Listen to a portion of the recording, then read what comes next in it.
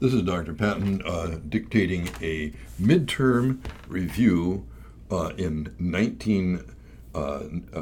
2019 for SC313, that is Anatomy and Physiology First Semester Midterm Exam Review. There are several things I think that are important to review. First of all, you need to know the difference between gross anatomy and microscopic anatomy. Gross anatomy being over the entire large body and the large body structures. Microscopic anatomy is also called histology when you're looking especially at study of the tissues. Cell biology would be the study of individual cells themselves. It's also important to recognize the difference between a positive and a negative feedback system. Most of the body uses, most of the time, negative feedback. Negative feedback is to maintain homeostasis. For example, if the blood sugar goes up, insulin goes up, drops the blood sugar back to normal. The blood sugar goes down, the insulin is going to stop. You probably have another thing such as glucagon help release blood sugar and put it up. Same way with blood pressure. Several functions would be to, if the blood pressure is high, heart's not going to beat quite as strong, heart won't beat not quite as fast, and your pressure will drop. If your blood pressure is low, your heartbeat is going to speed up, the vessels are going to contract, the contractility of the heart will increase, bringing it back to normal. The whole idea with negative feedback is that whatever is out of norm is brought back. Things that are too high come back to lower, things that are low go back up. Now, there's so many examples of this. I mentioned too, blood pressure, sugar, but the same thing is true of temperature. For example, you're too hot, you sweat, and you have evaporation. You get too cold, the blood vessels to the skin contract, basically shut down the superficial flow of blood there, and you start to shiver because that means more muscle contraction and generation of heat. Anything along that is a negative feedback. That is 95% of the cases.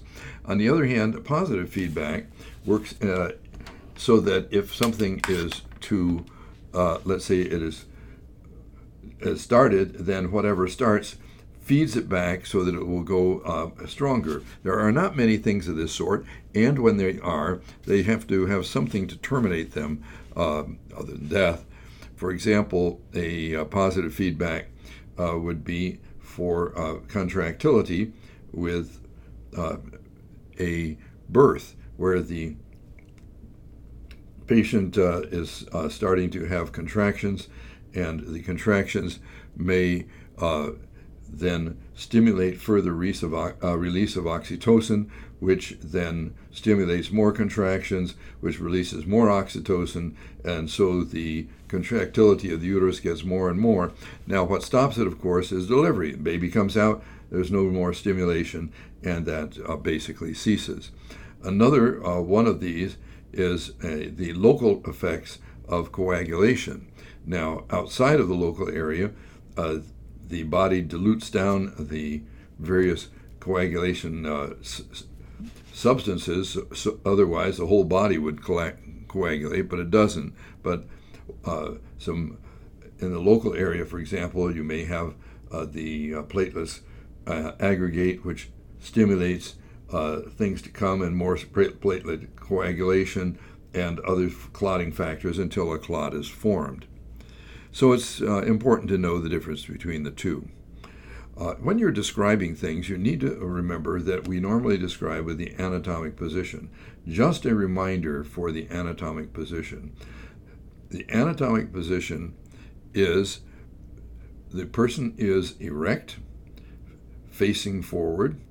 The hands are not pronated but supinated. That means that the hands face forward and the thumbs are going to go out. That is the normal anatomic position, and you'll describe it from the point of view of the person themselves. in the normal anatomic position. Then also a few other structures that are important. Cephalic is head as opposed to feet. The front is anterior. Posterior is in the back. Some will say, okay, posterior also is sometimes described as dorsal. That's a little harder to understand with an erect human. If you put the person as an animal, ventral is down and dorsal is up, then you bring that animal up into an upright position. That would give you the same sort of idea. So you'll want to know that. You'll know that there are dorsal cavities, basically, which include the brain and the spinal cord. Ventral cavities, which are going to include the thorax with the lungs and heart, the abdomen, and the pelvic areas as the main areas. Now there are other areas as well. Inside those areas, you have linings. If it is something that is let's say a lining of the lung would be pleural. If it's visceral pleura, it's on the viscera, that is the lungs themselves. If it is parietal pleura, it is on the thoracic cage, and there's a virtual space between the two where a little bit of fluid comes in, which is there as well. In the abdomen, you would have the visceral membranes would be the visceral peritoneum, and the parietal peritoneum would be along the outside linings of the abdomen. One of the characteristics of, there are a number of characteristics of an animal or a living organism that are important. One of these is locomotion. Another is,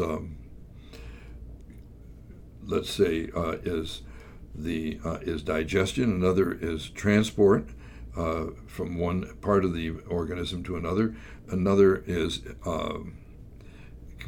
communication by neurological tissues. Now, in a tissue with a whole body, the neurological communication is by far the fastest, and the muscular tissue generally moves the body. Of course, in a single cell, that is not going to be necessarily the case. In addition to that, you have the hormonal system, which also is a communication system, but is not as rapid. So the neurological system would be used, for example, you touch a hot plate, your hand reflexly is removed. That's very, very fast. Neurological, for a hormonal situation, you might see a lion coming at you, and your hormones start to release all kinds of different hormones to enhance your departure. However, your departure itself would be stimulated by the neurological system stimulating your muscles. But the hormonal system would cooperate by releasing epinephrine, norepinephrine, putting up contractility of your muscles would probably be enhanced. You would release glucose for extra energy and that sort of thing. Now,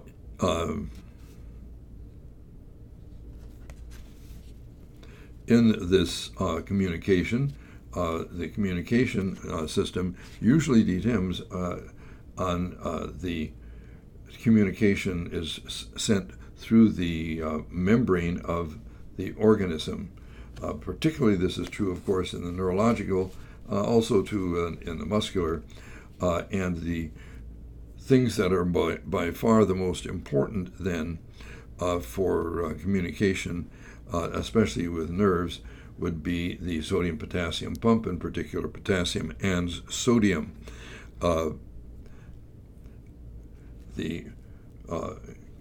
In some situations, in this, you'll have calcium that also enters in, and some other things that enter in and change the permeability. But that change is normally the most important, with sodium rushing into the cell. Proteins are, well, let's talk briefly about the various forms of materials in the body that you see. The carbohydrates are usually, as they would say, carbohydrate. That is, there is carbon, carbo, and hydrate, water, with a ratio of C, whatever the number is, and then 2C is the number of hydrogens, and the number of oxygens would normally equal the number of carbons. For example, let's take glucose. Glucose is usually a six-sided carbon structure with some hydrogen and oxygen, and so usually you would have C, that would be 6C. You would have 12 hydrogens and again 6 oxygens. That's carbohydrate, usually used primarily for energy, but also at times used for identification and maybe a component of certain structural organisms. Lipids have a more tightly organized structure without as much in the way of oxygen. They can also have other things like phosphates, in which case they would be phospholipids. And the energy is more concentrated with them, and that is used primarily for energy, although it is used also for insulation and for protection of the body. Protein is by far the most flexible and type of structure, and used most uncommonly, in almost all structures of the body that are not used primarily for fuel. It can be used for fuel. In addition to the carbon, hydrogen, and oxygen, the protein always has nitrogen because it is formed of groups of amino acids, and all amino acids have nitrogen in addition to hydrogen, and oxygen. In addition, you may find such structures as phosphates would be the most common structure, and sulfates and a few others. Proteins are long chains of these amino acids in sequence. These are then folded in secondary folds, either pleated or globular, and then they are folded into a third and even sometimes a fourth three-dimensional structure, and that structure is very important for them to be able to perform properly.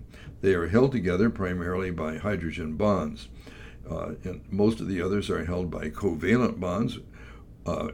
And I would remind you that the salts that are in the body, which are also very important, like sodium and potassium and chloride and such, are ionized with a complete transfer of the electron from one atom over to the other.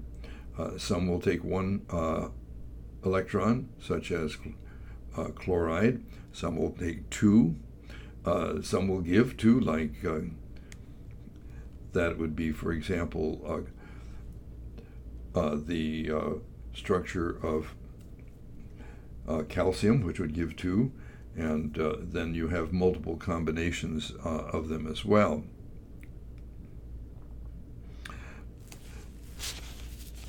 The most complicated of all types of structures, you have, of course, carbons as a common cause for fuel, fats as fuel, protein not primarily as fuel but for structure, and also for the structure of enzymes and so forth.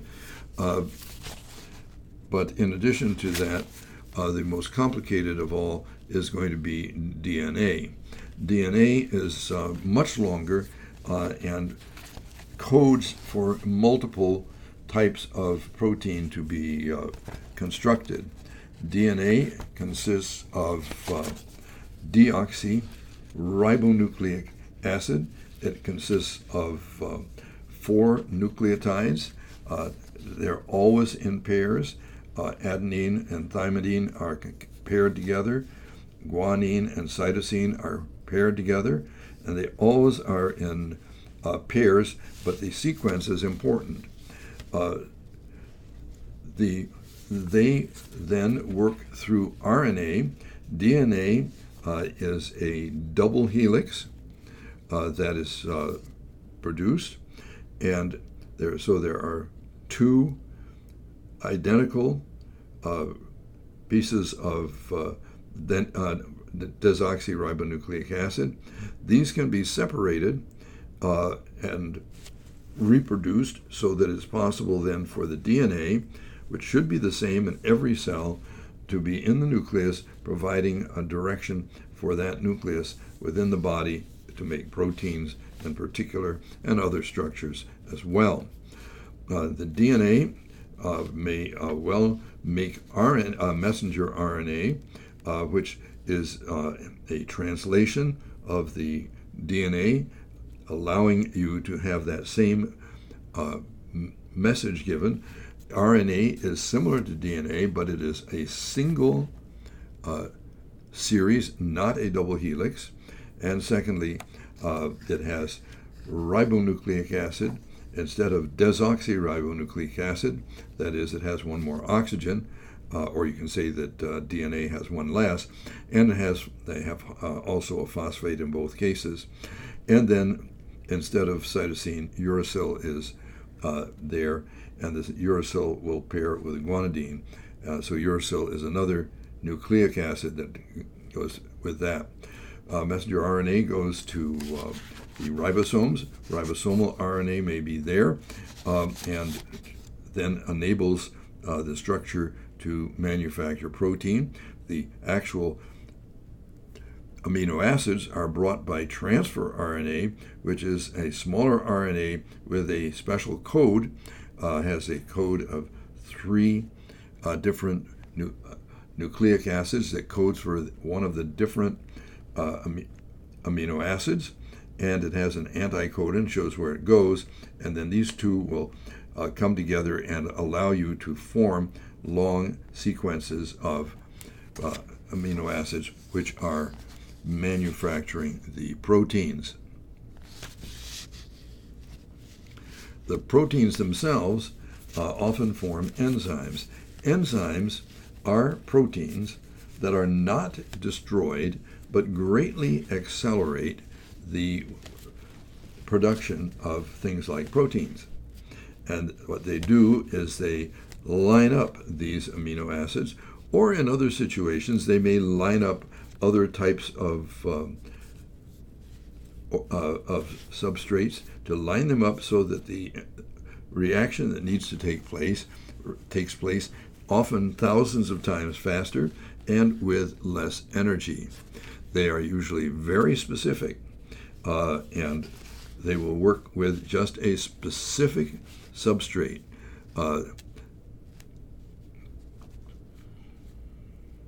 They often require a cofactor to help, especially when they're getting energy. And what they do is that they also lower the energy requirements that are required for activation.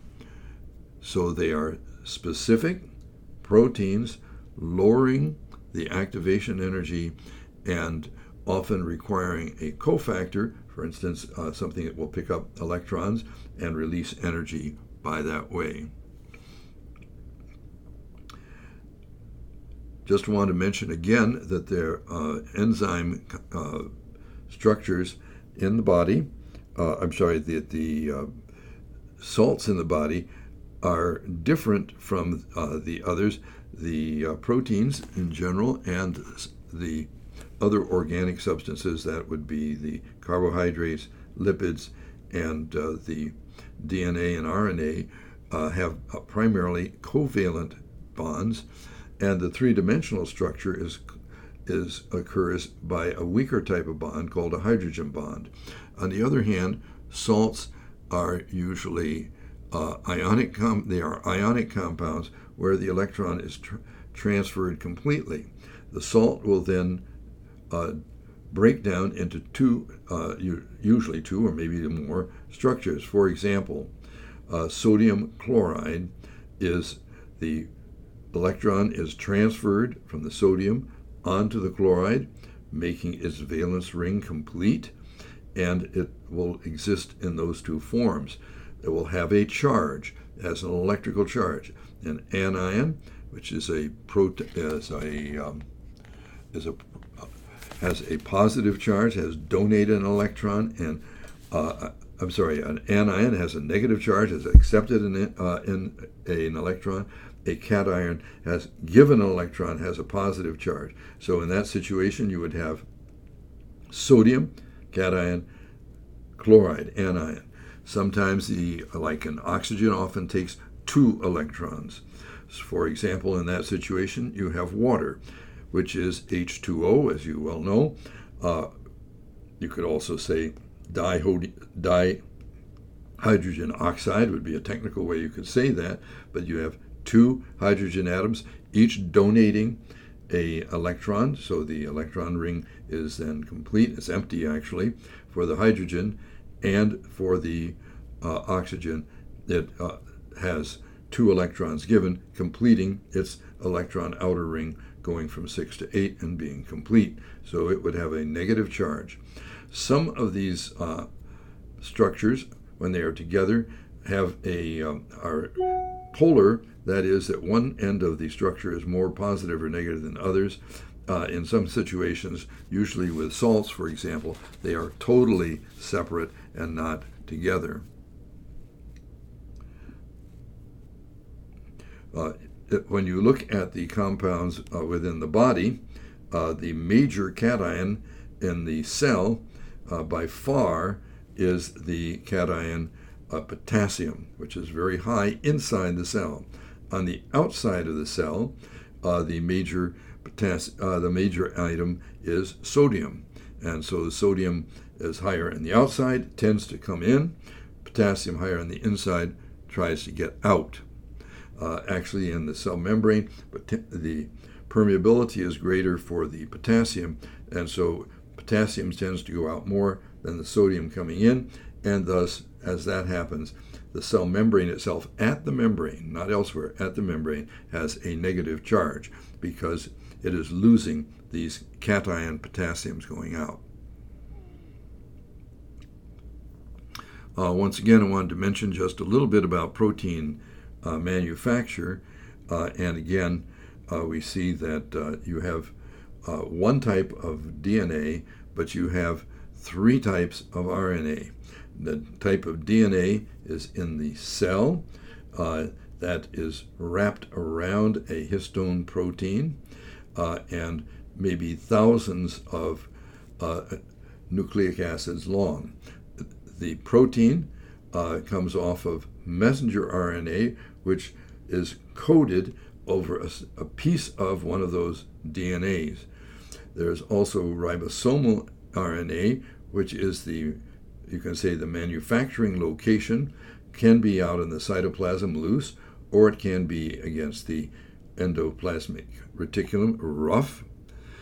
And the transfer RNA is the type of RNA. It's shorter, but it transports the amino acid to the ribosome, where the messenger RNA is coded in the ribosomal RNA and the ribosome to make the protein.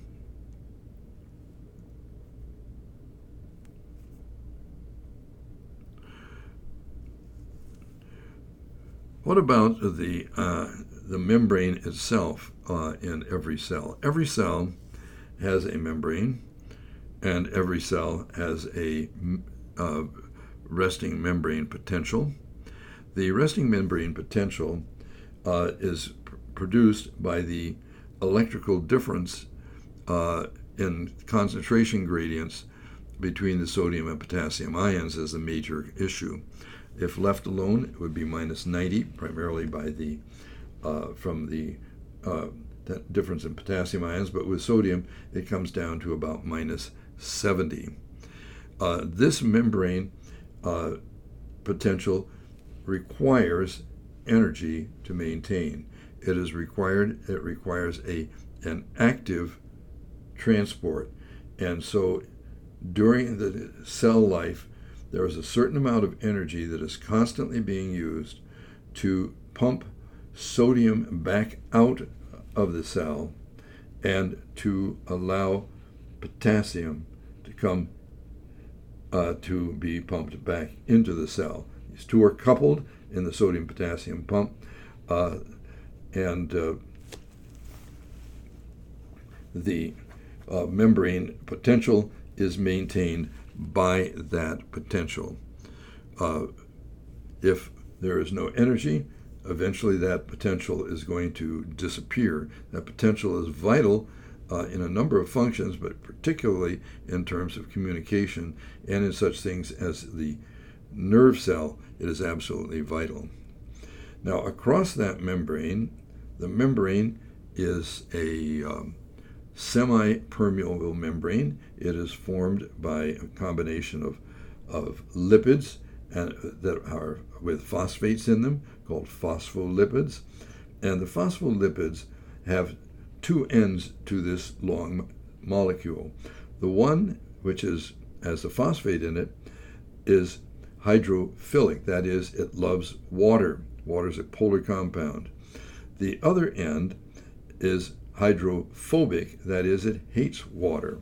And so it's a two-sided membrane, two of these molecules, 2 molecules thick, and the fatty substance is in the center, and the ionic ones are on the outside.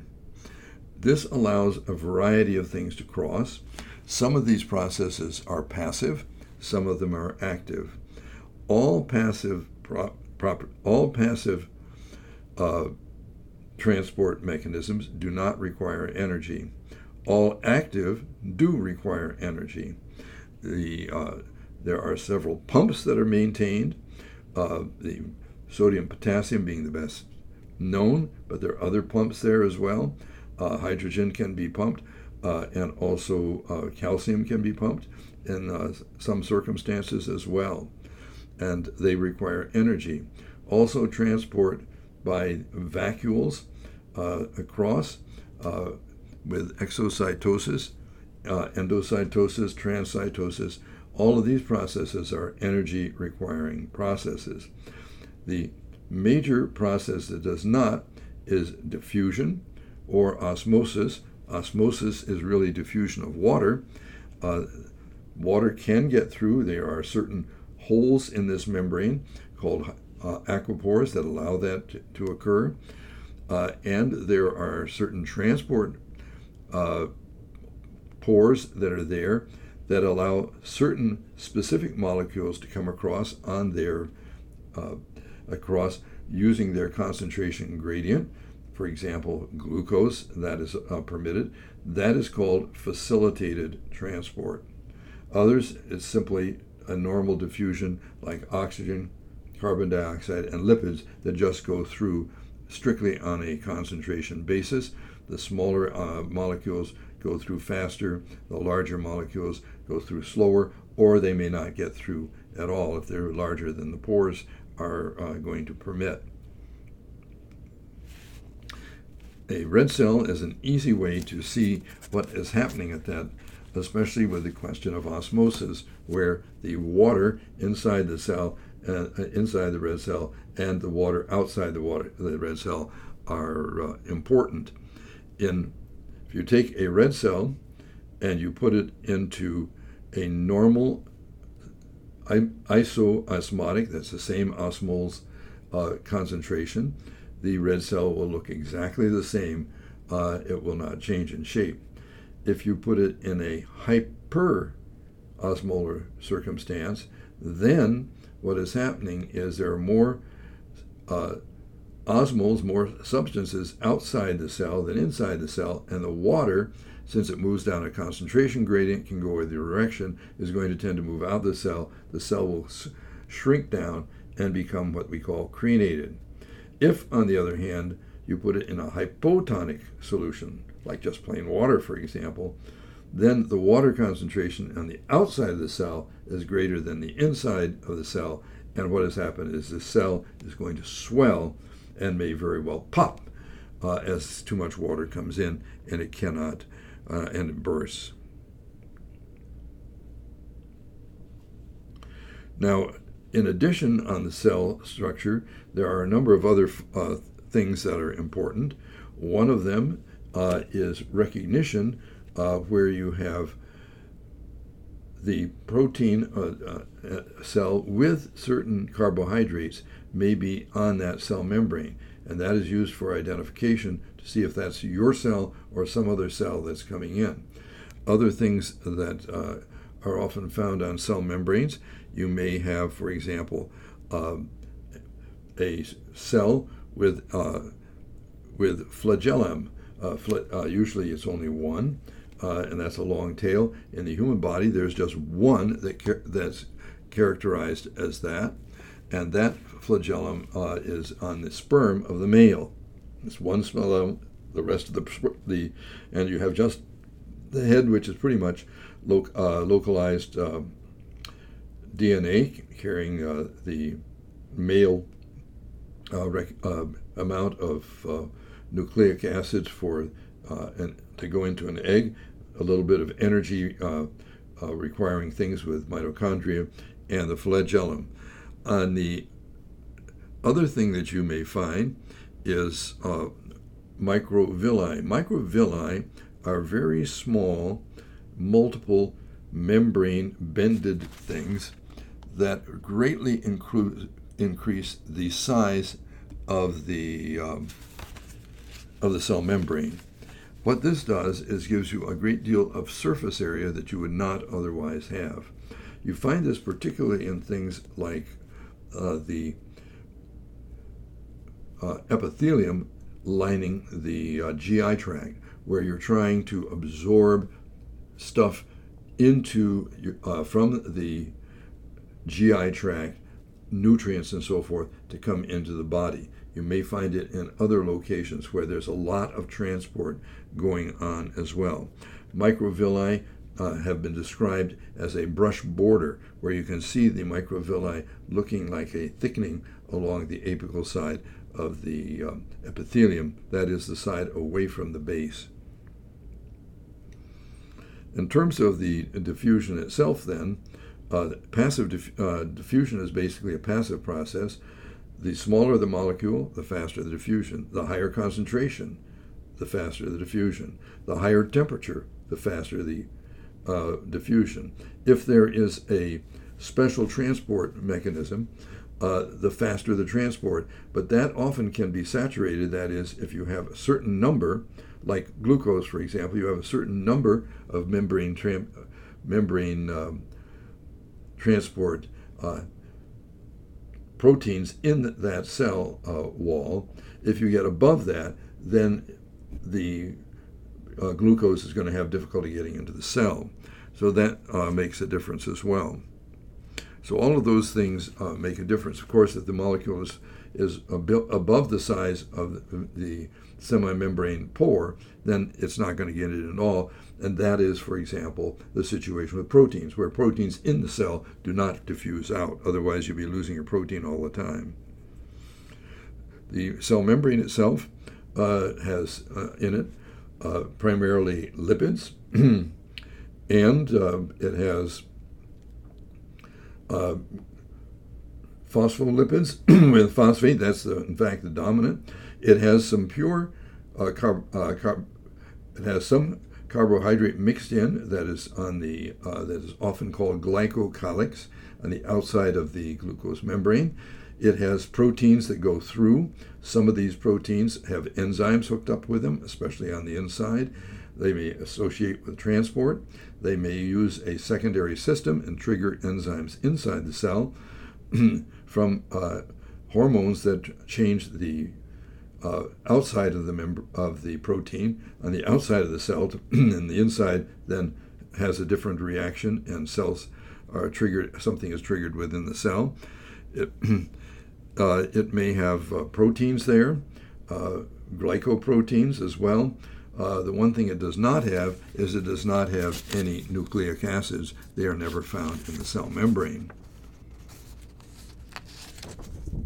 I'm going to talk a little bit now about tissues. There are 4 major tissues: epithelium, connective tissue, muscle, and nerve tissue. The epithelium is the lining on every surface that is open to the outside, particularly. For example, the epithelium on the outside is the skin. They have also epithelium on the entire GI tract, from the nose and mouth all the way down to the anus.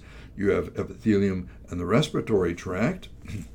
You have because it opens also through the nose to and the mouth to the from the lungs to the atmosphere. You have it also epithelium found in the GU tract, that is the bladder and kidney and the excretory system there. You also have epithelium in some of the smaller lining places, like such places as the sinuses as well. There's always a difference between the top and the bottom. The side that is open versus the side that is closed. There's a transport, some sort of transport mechanism across it. If the epithelium is just one cell thick, it's called simple epithelium. If it's multiple cells, it is stratified epithelium. And if the shapes of the cells are also important. Thin are called squamous, kind of cube-shaped, cuboidal, and longer ones are called columnar. And again, you can have simple or stratified in each situation. Some of them have very specific characteristics. Some of them, for example, the respiratory tract is often pseudo-stratified. Looks like it's stratified, but it's really not. But the nuclei are differently placed, so they look like it might be too thick, and usually has cilia that is used to move the mucus lining the respiratory tract out, so it cleans out dust and other objects.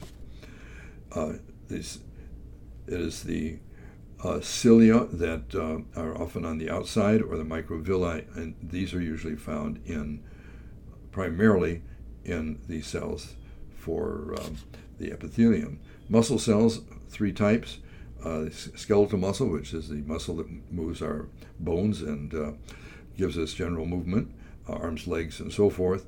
There is a cardiac muscle, which is the muscle of the heart pump, which is strictly related to the heart, has a different structure.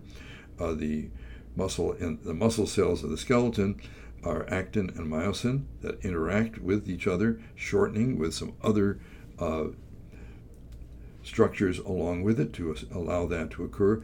Shows bands in it that show the alternating of the actin and myosin in a specific structure, and shortens. Of course, in fact, all muscles shortens, and the muscle fibers may be extremely long at times and have multiple nuclei. On the other hand, the cardiac muscle is usually single cell.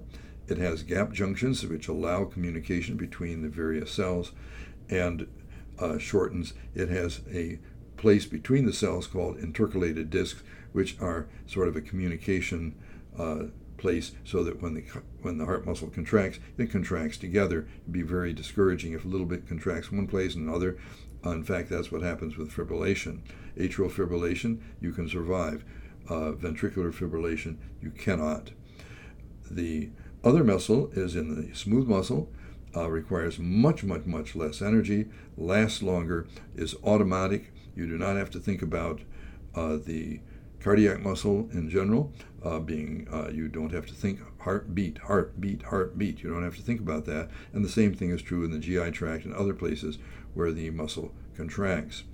The The other fourth type of tissue is much by far the most common, is connective tissue, connecting things together.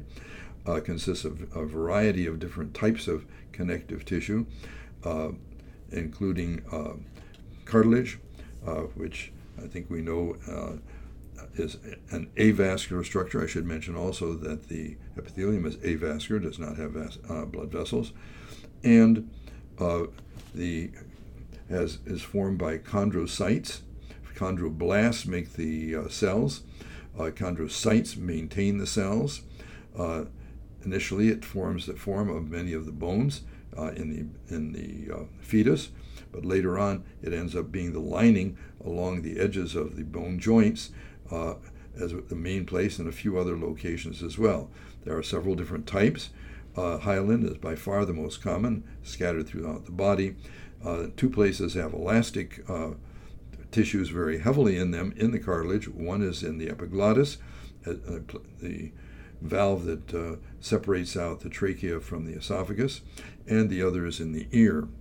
There is also strong fibrocartilage, which is very strong, but does have a certain amount of elasticity.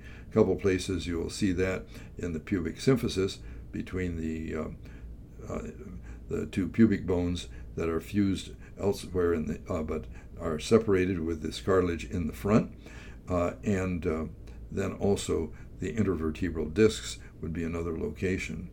Regular connective tissue is scattered throughout. It can be considered loose or tight, and it can be regular or irregular.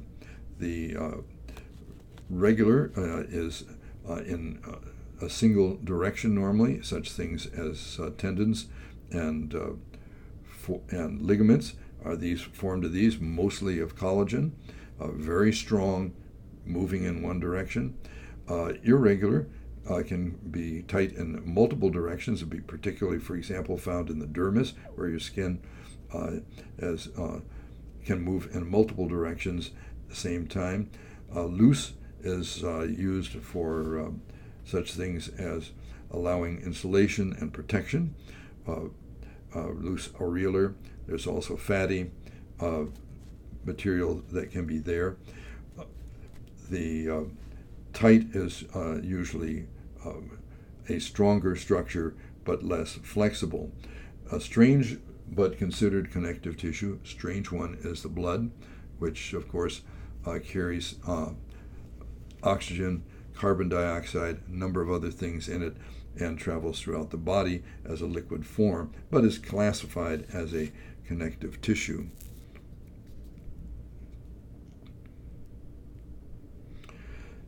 In terms of the skin itself, there are a few things to remember. First of all, what about cancer? I think skin cancer is probably the most common cancer in the body. It's particularly found among light-skinned individuals, and especially light-skinned individuals who are heavily exposed to ultraviolet light because they have their melanocytes, which make melanin, which protects you from this, are less. The most common is a basal cell carcinoma on the skin. It's usually localized, locally destructive, and once it's noted and located, you can usually cut it out. Sometimes you can use some other things like radiation or such, but normally a simple excision is successful. Squamous is in the squamous cells of the skin and is more malignant. The bad one is a melanoma, which is a proliferation of the melanocytes. There are several different criteria, but it's usually multicolored, irregular borders, larger, dark, and has a tendency to metastasize and spread, and is not uncommon that it kills the individual. In addition to the melanocytes, which make our skin color, which is the difference between blacks, whites, and other individuals, is not the melanin, but the amount of melanin being produced by different individuals in their cells. In addition to that, you have other cells that go through Langerhans cells, which are eating up bacteria and that sort of thing. And you have some special glands. The The skin itself has 5 layers in thick skin and 4 layers in the thin skin. The innermost skin layer, the deepest, just above the dermis, in the epidermis, the outside of the dermis, is the basal cell. Going up, then you have granular cells. It becomes more spicules,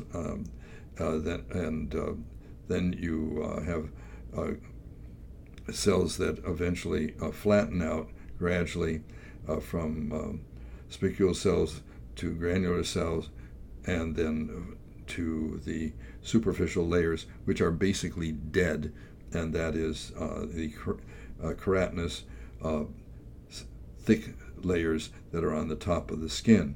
They are waterproof. They often have a certain amount of antibacterial substance on them. They're often pH a bit negative, and very, very important in separating the outside of the body from the inside of the body. In addition, you have some cells. You have some eccrine glands. Those are sweat glands, eccrine. That's different from the endocrine glands that send stuff directly into the bloodstream, or the exocrine glands that send stuff into a duct that goes into, like, the GI tract. The eccrine glands come out to the skin. The apocrine glands are a larger one, and they put out a substance which later becomes rather unpleasant and can cause body odor. This occurs at puberty, especially in the area of the axilla, the pubic area, where this fatty substance is broken down by bacteria and has a very unpleasant odor. You also have the breasts, primarily in the females, which is a modified apocrine gland. And you have ceruminous glands, which make cerumen, that is earwax, that are also there. As far as the skin itself is concerned, there are several layers to remember. There is the epidermis, which is the outside.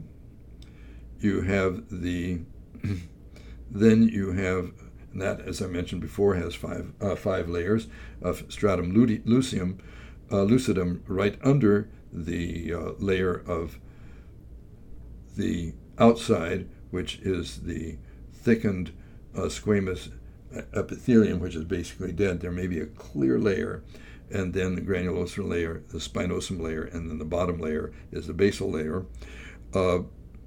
Below that, you have the dermis.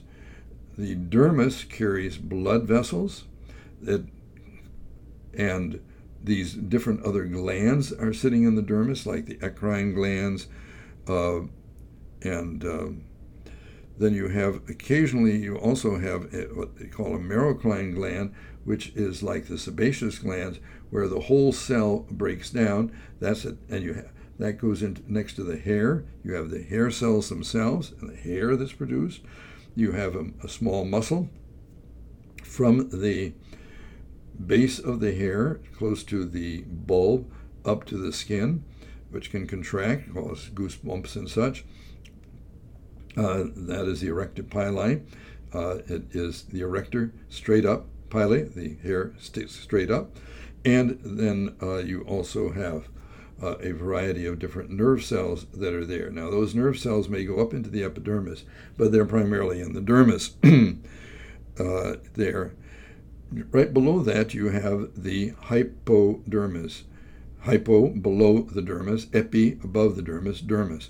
So the hypodermis has a lot of fat in it, is kind of an effective shock absorber in that area as well.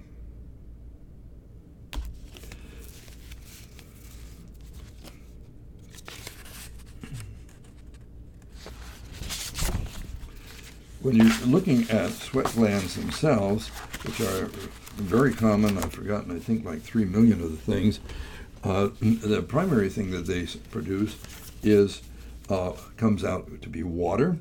It can be a rather large amount. A certain amount of salt comes out. It's rather small normally. some antibodies can come out there as well. And because it can, you can excrete a fair amount of salt because you have a lot of water coming out in someone who's sweating very heavily. Let's say they're sweating 3 or 4 gallons of water per day, working on a very, very hot environment. You can have depletion of salt in that situation. That's why people take salt tablets when they're working in the summer in an extremely hot, humid environment.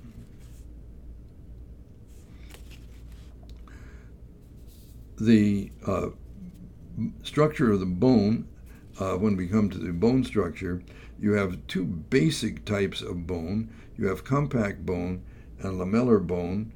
You have bones that are, lamellar bone is kind of flat with a set of trabecular or spongy bone in the middle of it, kind of like a sandwich. It's thick on the top, thick on the bottom, and spongy in the middle. Compact bone is very thick. It's usually circular and is classically would be found in the long bones. In a long bone, the long shaft is called the diaphysis. It grows from there in length. However, in the long bones, you will have a secondary site of ossification of cartilage up in the ends of the bone, and that is called the epiphysis. And the epiphysis is, or epiphysis, you could say, is on the ends, as you would expect, epi.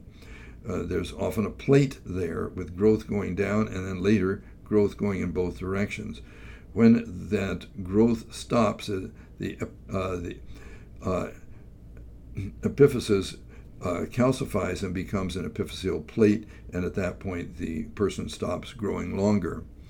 The bone inside is trabecular bone. It is formed as kind of a scaffolding.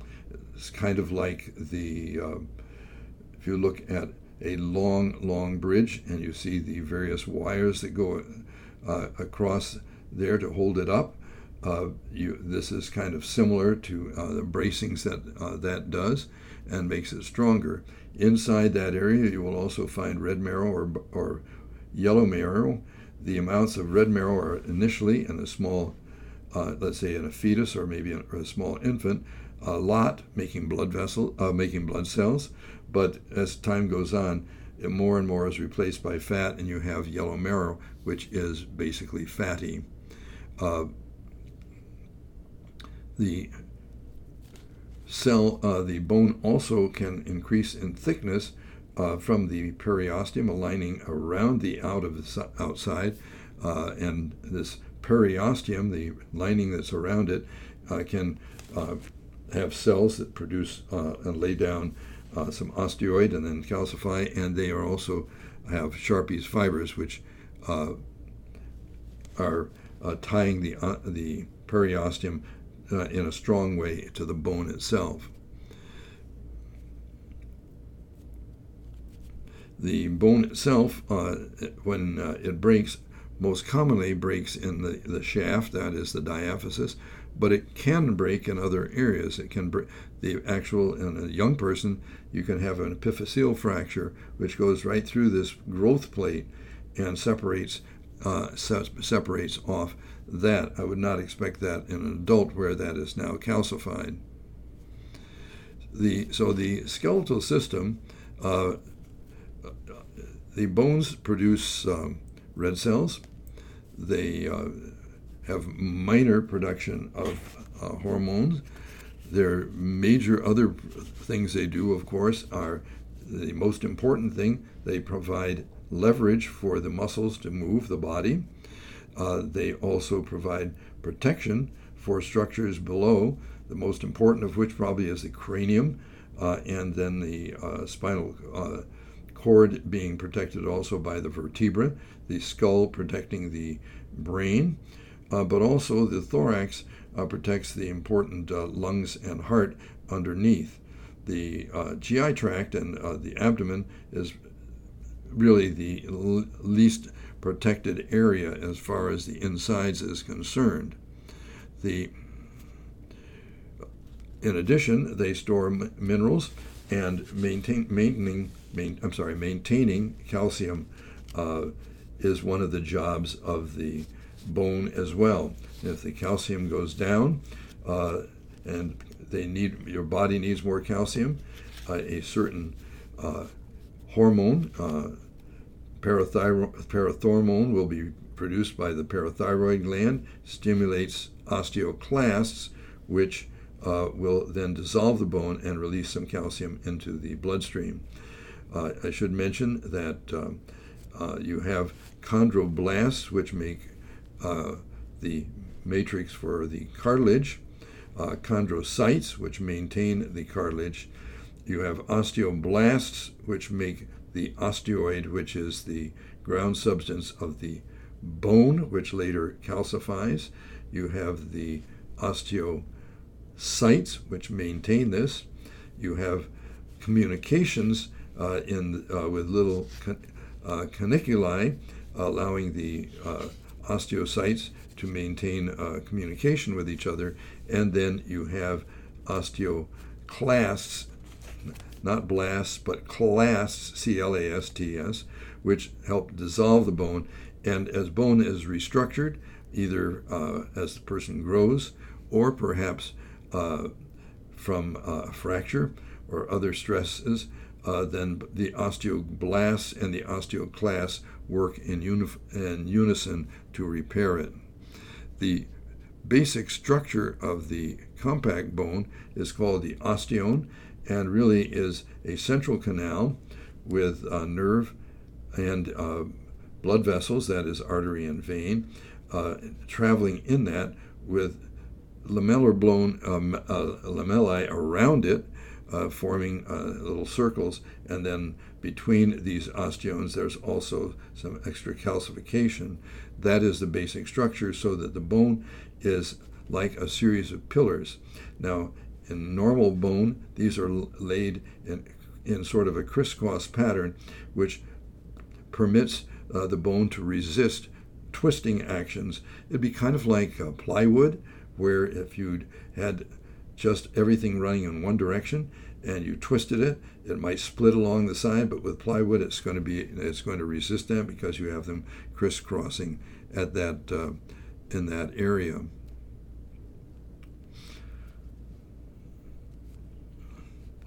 In the bone, you have structures in addition in the actual bone that occur connected to the nasal cavity, which allows the skull to be thinner, or I should say lighter, and also provides a certain amount of humidification and resonance to the voice, and these are called sinuses. Sinuses are hollowings out of the bone. 4 bones have them. The maxilla, there's one on each side, so you have a right and left sinuses.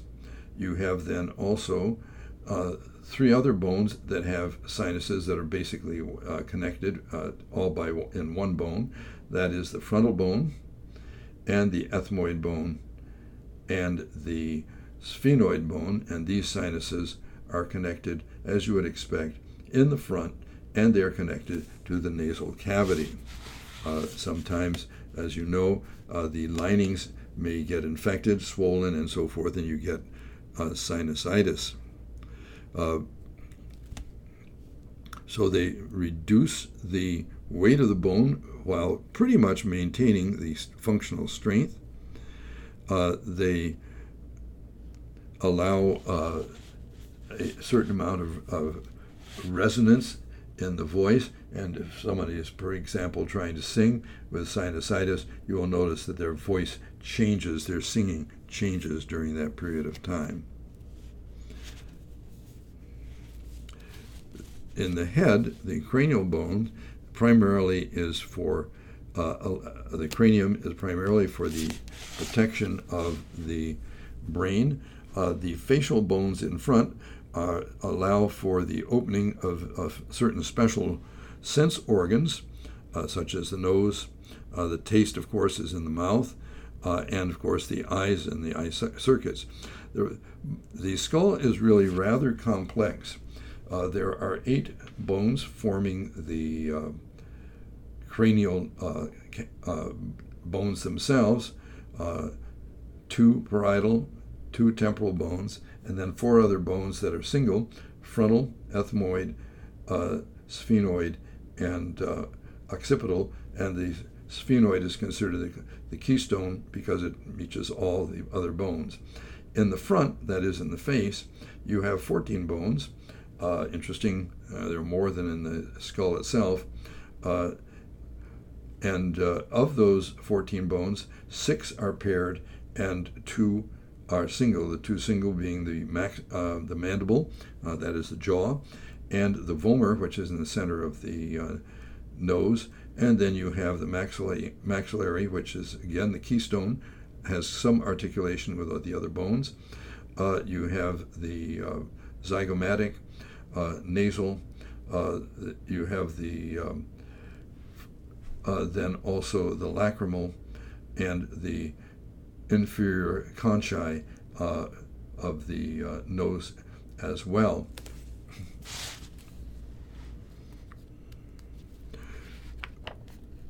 When we look at the further in the structure of the bones of the axillary skeleton, which is the central skeleton, that is, it is the weight bearing from the head down through the vertebrae and down to the sacrum.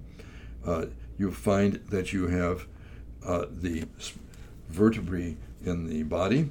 There are 7 cervical vertebrae. There are 12 thoracic vertebrae, and 5 vertebrae of the lumbar vertebra, and then you have a sacrum, and which is basically fused vertebra, and also you have coccyx, which may be fused as well. The cervical vertebrae are the most flexible. They allow you to rotate your head back and forth, up and down, bend forward, bend backward, flexion, extension, and then if you really bend way back so that you actually hurt your neck, in fact, you would call that hyperextension, just as that is you're going too far back. You can do the same thing with your doing a back bend, that sort of thing as well. They have little holes that allow the vertebral arteries to go through. They actually have 8 cervical nerves coming through because they start counting above at C1 is actually between the skull and the first, which is called the atlas, and then the second called the axis, and then the rest are just called by their numbers.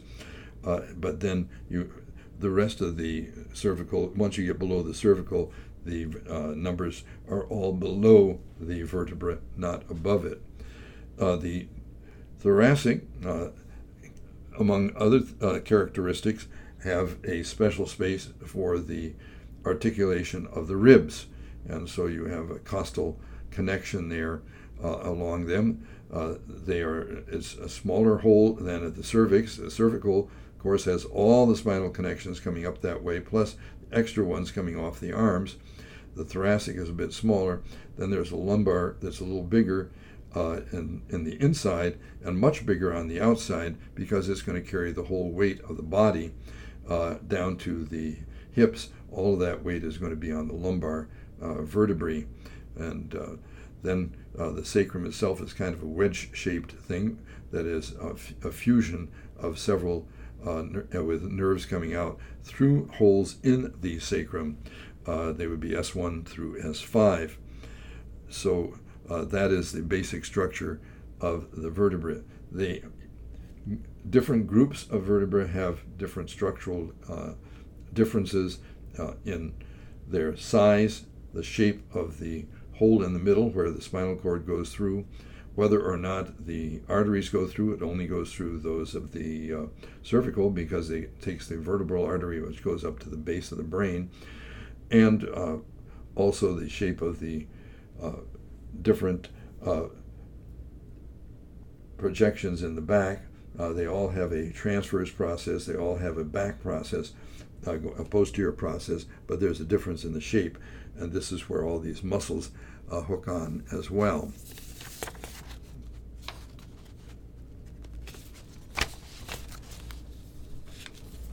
When we look at the axillary, at the appendicular skeleton, it's important to recognize that there is a difference.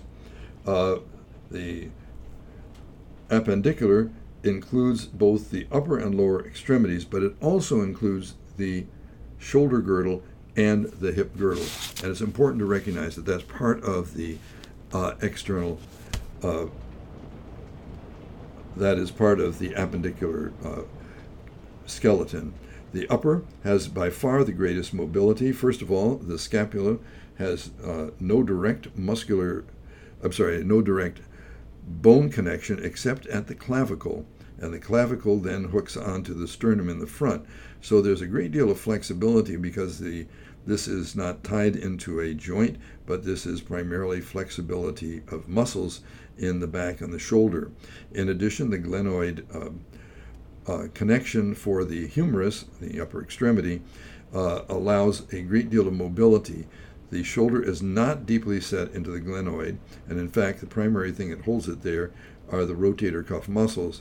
This allows a tremendous amount of movement, and the shoulder itself has more movement than any of the other joints, as far as I know, within the body. It, however, means then that it is relatively unstable and can dislocate rather easily. So the axial skeleton would include the skull, the spinal, the vertebra, the thorax, the scapula. The sacrum and coccyx. The appendicular is going to be the arms, the legs, and the two girdles. There is one unusual bone that we should not forget that does not articulate with any other bone whatsoever. That is a little bone called the hyoid bone, which is below the mandible and serves as an anchor for a number of muscles in the tongue. Kind of an exception, and a single bone, which is very important, but the main thing is that it has no other articulation. So it holds the muscle in the tongue, the muscles in the tongue in the proper position. The thoracic vertebrae, as I mentioned, have costal facets. That's the main difference there. I should mention also that all the vertebrae have an intervertebral disc between them, formed of fibrocartilage with a softer nucleus pulposus inside, kind of a shock absorber, allowing a certain amount of movement. And they are heavily tied with ligaments, both front and back, the most important being the anterior and posterior longitudinal ligaments, but there are many ligaments also between the various joints holding the spinal cord in good position. Every one of the synovial joints, which includes virtually all the long bones and a number of others, are what we would call synovial joints. Synovial joints differ from some of the others because there is a membrane with synovial fluid inside. Synovial fluid is very slippery, formed among other things with hyaluronic acid, and is kind of a lubricant that allows movement to go back and forth. In some places where tendons move over a bony substance, you may have other things like bursae, which are like, again, sort of like a synovial membrane. It's a membrane that goes around the tendon and allows the tendon to slip back and forth, again with fluid in the middle of it. There are the difference between a tendon and a ligament. Tendons hook bones to the muscle, and ligaments hit tie bone to bone. There is an unusual structure in certain of the joints, the most prominent of which is the knee joint, which actually can divide the joint into places and is a sort of a cartilaginous structure which makes the place where the two joints move back and forth fit better and provides a certain amount of shock absorption and lubrication. The knee is a classic one, and they call this the meniscus. And I'm sure that most of us have heard of a meniscus tear, and that is a tear of this cartilaginous thing when the knee has been twisted in the wrong type of way. And because cartilage heals slowly because it's not well vascularized, it takes a long time for this to become solid. There are different types of joints we need to realize. Gomphosis is perhaps the most unusual in the sense that this is the joint that holds the tooth in its socket.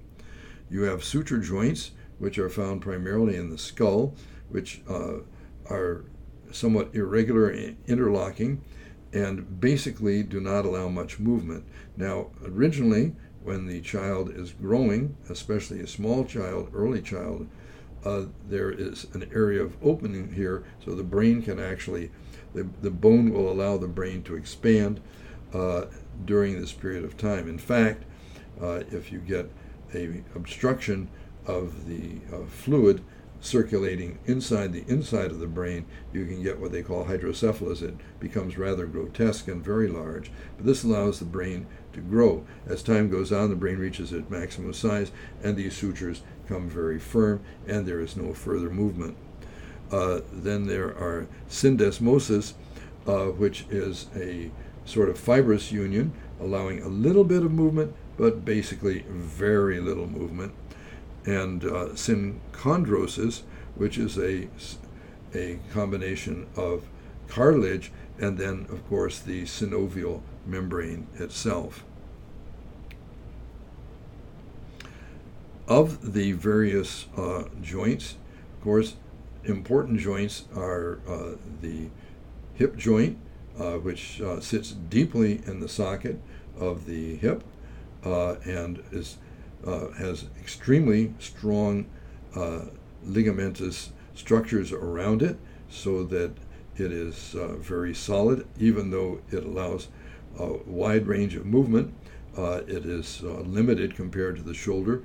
And then the shoulder joint itself above, also both of these are, of course, types of joints with a membrane around them with fluid in them, allowing that to smoothly move. But the most complicated of these joints is really the knee joint. Among other things, it has ligaments on the sides, and then it has two interesting ligaments, the anterior and posterior collateral or cruciate ligaments, which prevent the knee joint from going too far forward or too far backwards, in addition to the lateral ligaments, which prevent it from going on the opposite sides.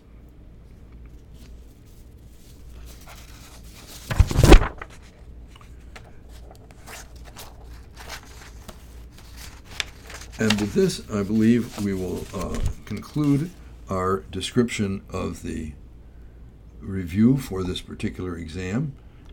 It's obviously not complete, but I think that we've covered the majority of the questions that you will face on the midterm, and may the Lord bless you as you study this and try to understand it well.